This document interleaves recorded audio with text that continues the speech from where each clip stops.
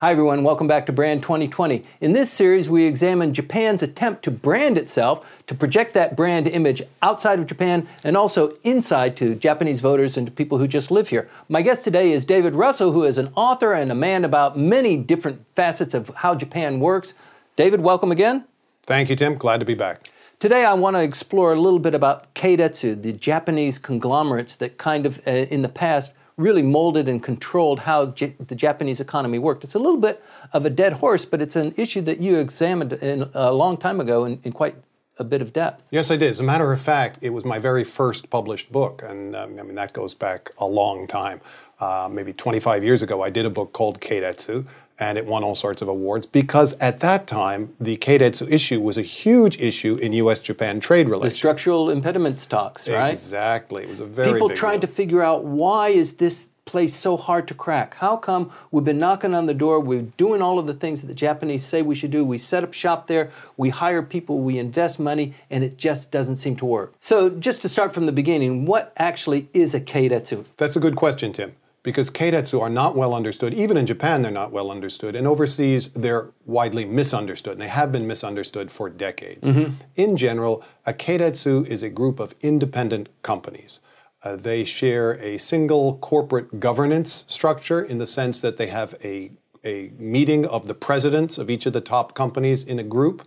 And maybe once a month, all the presidents will get together in what's called a shachokai. And they have very often cross-shareholdings, not the way they used to, but they traditionally have shareholdings of each other's shares. The big horizontal Keiretsu always have a bank in the middle of this group, and so they're very connected through economic connections as well as interlocking directorships, so they're personal relationships between the companies. And that means it's more than just a sort of happenstance collection of companies. It becomes a real corporate group. Right. It's a unique feature of the Japanese corporate economy, isn't it? Or it was at one time. We like to think it's unique. It's not as unique as we would wish it. But it's not quite a monopoly either, right? No, not at all. Right? Not at all. It's more like a vertical integration. It depends. There are different kinds of Keiretsu. First of all, there are horizontal Keiretsu, which I just mentioned. Horizontal Keiretsu, there used to be 6 big ones. They all had a bank at the center, and then there would be trading companies and mining companies and metal companies and various companies in the groups around the bank. And they look like a giant solar system. And then there are vertical Keiretsu, where individual members of those horizontal Keiretsu that were involved in manufacturing. So think of the auto companies, steel, the camera companies, the electronics companies. Glass. Underneath each one of those major companies in the horizontal Keiretsu, there would be a vertical Keiretsu that could go down anywhere from 5,000 to 30,000 companies. So each of those vertical Keiretsu was part of a big horizontal Keiretsu. We're talking about a huge chunk of the Japanese economy. Right. Where did this start? I mean, it seems to be something that feels very Japanese when you and I, we've talked about this endlessly for many, many years. The U.S. government has kind of struggled with how to deal with it. Eventually, it became out of favor. It was basically outlawed, and now we have a different situation. But where did this concept or this kind of design actually emanate from? Well, it's fascinating because in one sense, the Keiretsu were created by the U.S. government. And most people don't look at it that way. But the fact is, if you go back in history, the Keiretsu, it's always said the Keiretsu evolved from the old Zaibatsu. And without going into a long historical explanation, the Zaibatsu were 19th century conglomerations of businesses that all were owned by one family. Right. They were family oriented. Where did that idea come from? They just copied it from the US and Europe. They wanted to have Rockefeller-style businesses and Morgan and Carnegie-style businesses in Japan. And the government liked that idea because it looked like a good way to catch up with the West. So the government was not in the antitrust business in the 19th century. They were, okay, you want to put together a bunch of companies, you want money, we'll loan you money, build up an industrial combine, that's great. We think that's terrific. We'll look more and more like the Western countries we're trying to catch up with. Long story short, the Zaibatsu grew and grew and grew, and they grew more powerful to the point where in World War II, they completely controlled Japanese industry. And again, the government helped them to take over other industries. Yes, absolutely. They had many, many politicians in their pocket, and this became a big point of contention within the government and within other parties in Japan that were not happy with the Zaibatsu, including the military. But again, long story short, The war ends. They were outlawed, MacArthur right? and SCAP come over here, and what happens? They see the Zaibatsu as one of the key factors leading up to the war. Your fault. Right. It's the fault of the Zaibatsu. They're really one of the key players that supported the military in their imperialistic drive overseas. So by definition, the Zaibatsu are bad, and we have to get rid of them. Right. But they lost a little bit of their energy, didn't they, halfway through? They got rid of some of the larger ones, and then the Korean Wars heated up? Yeah. What happened is they banned the Zaibatsu. In fact, during the war years, the Zaibatsu had already become so much out of favor with the military that it were already changing their names. So, for example, the big Zaibatsu banks no longer used their real names. Mitsubishi Bank became Chiyoda Bank, things like that. These policies continued. The general headquarters, the occupation forces, literally banned the use of the Zaibatsu names. They squashed all the big Zaibatsu companies. Some of the biggest ones were the trading companies. A good example, Mitsubishi Shoji, the big trading Still in company. existence, though, Still right? in existence. But what happened is it was like hitting a giant blob of mercury. They broke up Mitsubishi Trading into 170 different companies. And within a few years, all those little pieces of mercury started coming together like the Terminator growing again. All of a sudden, the blob got bigger and bigger. By 1952, the year the occupation basically packed up and went home, there were only 4 companies of the old Mitsubishi group together. And of those 4 companies, basically within a year, they all merged and they called themselves Mitsubishi Shoji. Right. So right back where they started. So yes, the occupation did a terrific job for a very short time in trying to break up the Zaibatsu. And they passed all sorts of laws saying we should not have too much economic concentration. The year after the occupation goes home, they're passing new laws trying to promote economic concentration in various industries. Sure. Well, Japan was still pretty much on its knees at that point. They needed Very an much engine to kind of get things going. The Korean War was kind of in full swing, and a lot of material was coming out of Japan. As you know, you remember those days clearly, but there was a lot of concern in Washington that after the communist revolution in China, that Asia was ripe to go red. Yeah. People were terrified, and we need Japan as a bulwark against communism spreading. And so we've already got a good foothold in Japan. We basically control their government. We wrote their constitution. Let's make sure that Japan never slips into the communist arena. So what do? We start unwinding some of those overly zealous antitrust laws that we had and the anti-monopoly laws. Yeah, maybe we went a little overboard on it. And so gradually,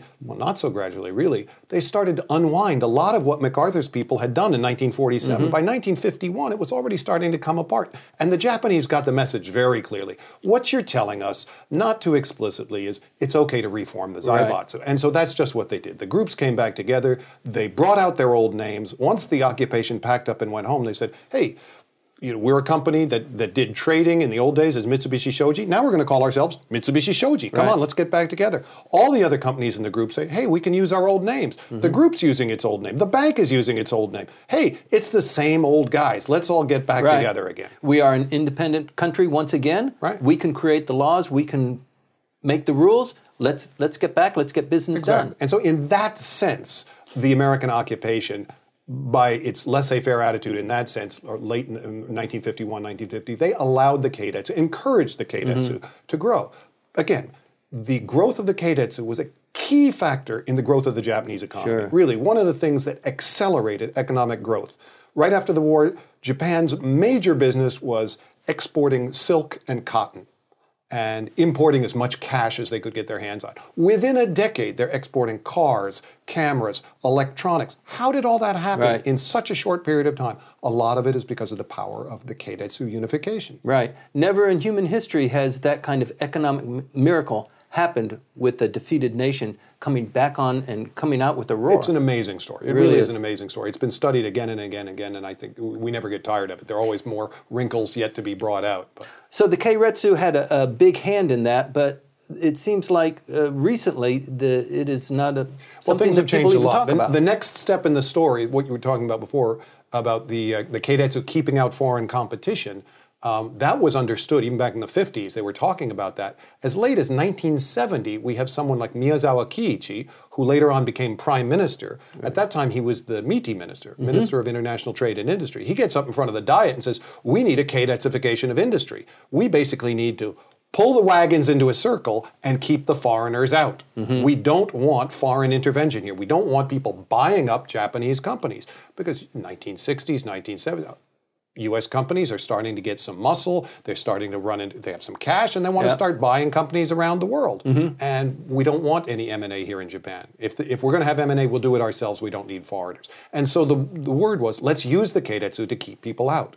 So in that sense, yes, the keiretsu were exactly what they were being charged as by the U.S. government 10 years later. You see a little bit of an echo of that even now when we're studying a lot of different things about contemporary Japan. Immigration, for example, labor law policies, the treatment of women and bringing them into the workforce. It seems like there's an overlay here that is about being Japan and protecting Japan and promoting the Japanese spirit in spite of the constant invitations of foreigners to participate too? Yes, right? Well, that's a much bigger issue. But yes, absolutely. There's always been a sense of cultural protectionism, which has bled over into economic protectionism. And that's been, I mean, as long as Japan has known there's an outside world. Right. And I don't think it's ever going to go away. It's an island country. It's perfectly natural for them to feel like, you know, we're a small country. We have no resources. We need to protect ourselves any way we can. And there's a very strong sense of cultural identity that you don't find in, for example, a country in the middle of Europe that's bordered by 20 other nations. That's Here true. They're floating along in the Pacific, and yes, there's a very strong cultural identity that they want to protect. Right. So from zaibatsu to keiretsu, it's not a clear step, but a lot of the main corporations here, they still bear their names. I mean, not Suntory, not Sony, because those were created in the recent past, but Mitsui, Okura, a lot of these houses, and they were formerly houses, you know, family owned, have kind of transitioned in. They're huge conglomerates, and Certainly. they participate in Japanese economy in a huge way. Even the old Zaibatsu groups still exist. There's still a Mitsubishi group. One of the big differences that I should have mentioned earlier in the transition from the Zaibatsu to the Keiretsu is that the Zaibatsu were originally, I say in the 19th century, they were family-owned and family-run. In the 20th century, they were family-owned, but they were run by professional managers, right. which is a big change. And that was carried over into the Keiretsu. What they said was, we're not going to be family-owned, and we're not going to be run by family members. There's not going to be a handing down from father to son. So what happens is these companies are now managed by professional managers, and that's the system that we have today. But they still have, even as independent managers of independent companies, they still have this sense of group identity. Right. And group sharing is much easier than competing. And so it's much many, many years ago, I talked to a representative from I think it was Mitsubishi Motors, was saying to me, we never have to worry about our sales figures because anytime our sales look like they're a little low, everyone in the group will buy our cars. Right, we just ask, you know. We go to the bank and tell the bank, we're a little short this year, and they tell everybody in the group, buy some cars, order some cars from the car company. Right. So in kind of understanding this, for many foreigners, they describe trying to be comfortable and acculturate themselves to Japanese society. It's like going through an onion. You keep going through these layers. And there are some layers that are just kind of impenetrable, but you can still live, you can still have a business. But I get this sense that you're dodging the issue about keiretsu and where they've gone and how they've evolved now. So kind of what's the story now? What's your take on Well, how the that is keiretsu now? have changed a lot. There's no question. The basic structures remain in place, but there have been so many changes in Japanese business. You know very well. In the last 20 years, business has changed. The landscape has changed dramatically. Last 8 years, So 7 of years. of the original Big Six keiretsu, the Big Six keiretsu were basically zaibatsu oriented. The Mitsubishi, the Mitsui, and the Sumitomo families that ran the zaibatsu, and later the key keiretsu. What happened? Well, Mitsui and Sumitomo back at the beginning of the century merged.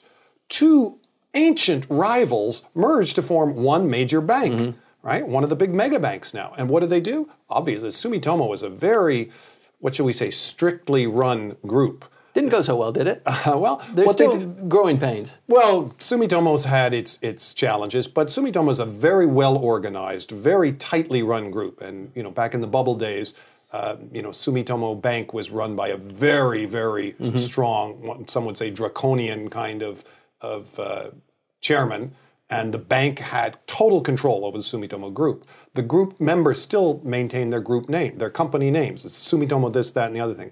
Very, very strict thing. But they merged with Mitsui, and the bank merged with Mitsui. And then, of course, Sumitomo being Sumitomo, they said, okay, now all the other related companies in the group, they have to merge as well. So what's happening is two Keiretsu are like two giant galaxies coming together and slowly becoming one giant organization. Right. So that's a big change. DKB, Daiichi Kangyo Bank, used to be one of the major Keiretsu. And Sanwa Bank used to be one of the major Keiretsu. What happened? Sanwa became part of what's now Mitsubishi UFJ, and DKB became part of what is now Mizuho. And so the whole landscape is changing. Right. If these big Keiretsu are centered on a bank and the banks now merge with a rival bank, what do you do? Right. So things have changed dramatically, and I think they're going to continue to change. Another big change is because of the economic problems Japan faced in the 1990s, the banks were not able to continue this long-term massive cross-shareholding. Right. They needed to sell shares to raise money. And so one of the key glues that held together these Keiretsu was the bank owns our shares, we've got to own the bank's shares. The bank started saying, we don't need that many of your shares, we're going to dump about 50% of our holding. That's a radical change. And so as the whole shift of Keiretsu becoming a little bit less strict, a little bit less by the book kind of thing. We're still friends. We're more like a club now, and we're a little less like Tywin Lannister is running the organization. Things have become a little looser now. Right. But there are still Keiretsu connections. And coming back to your other point, yes, when foreigners come over here, they very often don't understand that. And they don't understand the historical connections behind these companies. If I want to do business with Kirin Beer, what do I need to know about Mitsubishi? Nothing. Right. They think, well, that's a huge mistake in Japan. Why should I know that Nikon belongs to such and such a corporate group? It makes no difference. I'm only doing business with Nikon. Well, that's, again, a big mistake. Right. Students of contemporary Japanese politics and industry like David and I are always wondering and interested in how things are today, where they came from. The Keiretsu system is one of those that you need to understand to figure out how things are working today. A lot of these issues we're going to continue to explore here on Brand 2020. Stay tuned.